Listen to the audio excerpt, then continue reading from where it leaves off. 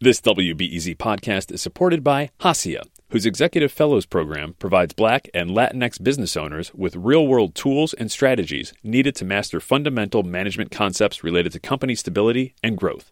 Registrants learn through one-on-one executive coaching sessions with subject matter experts in the areas of finance, business development, operations, and legal.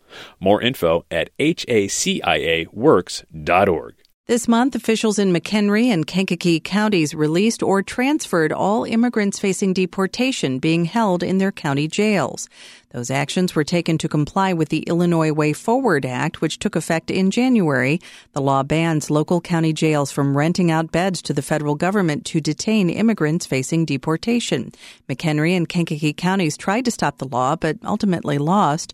WBEZ's María Inés Zamudio spoke to Xanat Sobrevilla, an activist with the Organized Communities Against Deportations, about the implementation of the new law.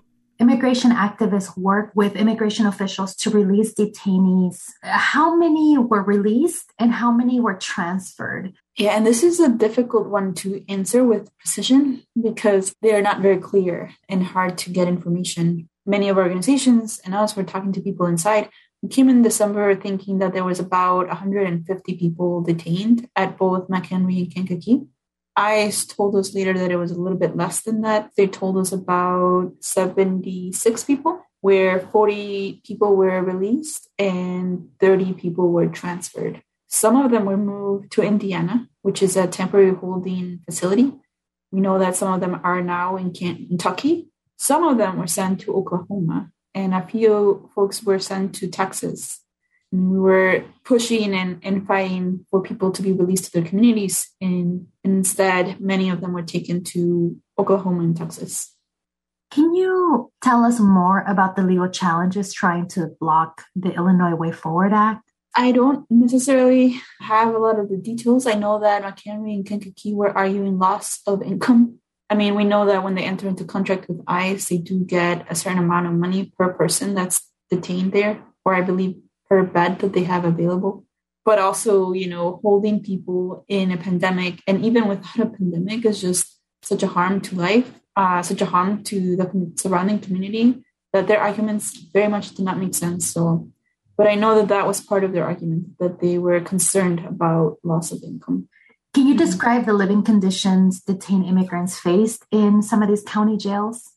Yes, and I can share from what people were telling us. I mean, we've been in touch with people at McHenry mostly, and it has been especially hard. The months of December and January were particularly difficult because of Omicron. So we were often talking about what they're experiencing, being placed in solitary confinement.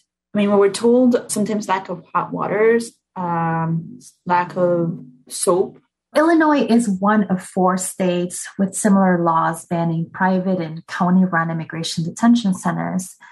How are activists planning to deal with future arrest of undocumented immigrants, since they will most likely end up being housed in other states? Yeah, I think that's an important thing to talk about. Raids are not going to stop. ICE still has authority to come and disrupt our communities, so people will still be detained. And so for us, it's going to be critical to continue to fight for an end to deportations.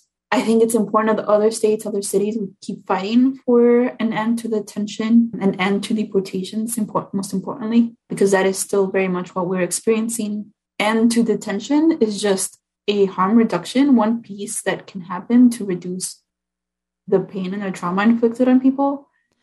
That was WBEZ reporter María Inés Zamudio speaking with Xanat Sobrevilla about the Illinois Way Forward Act, which bans local jails from detaining immigrants facing deportation.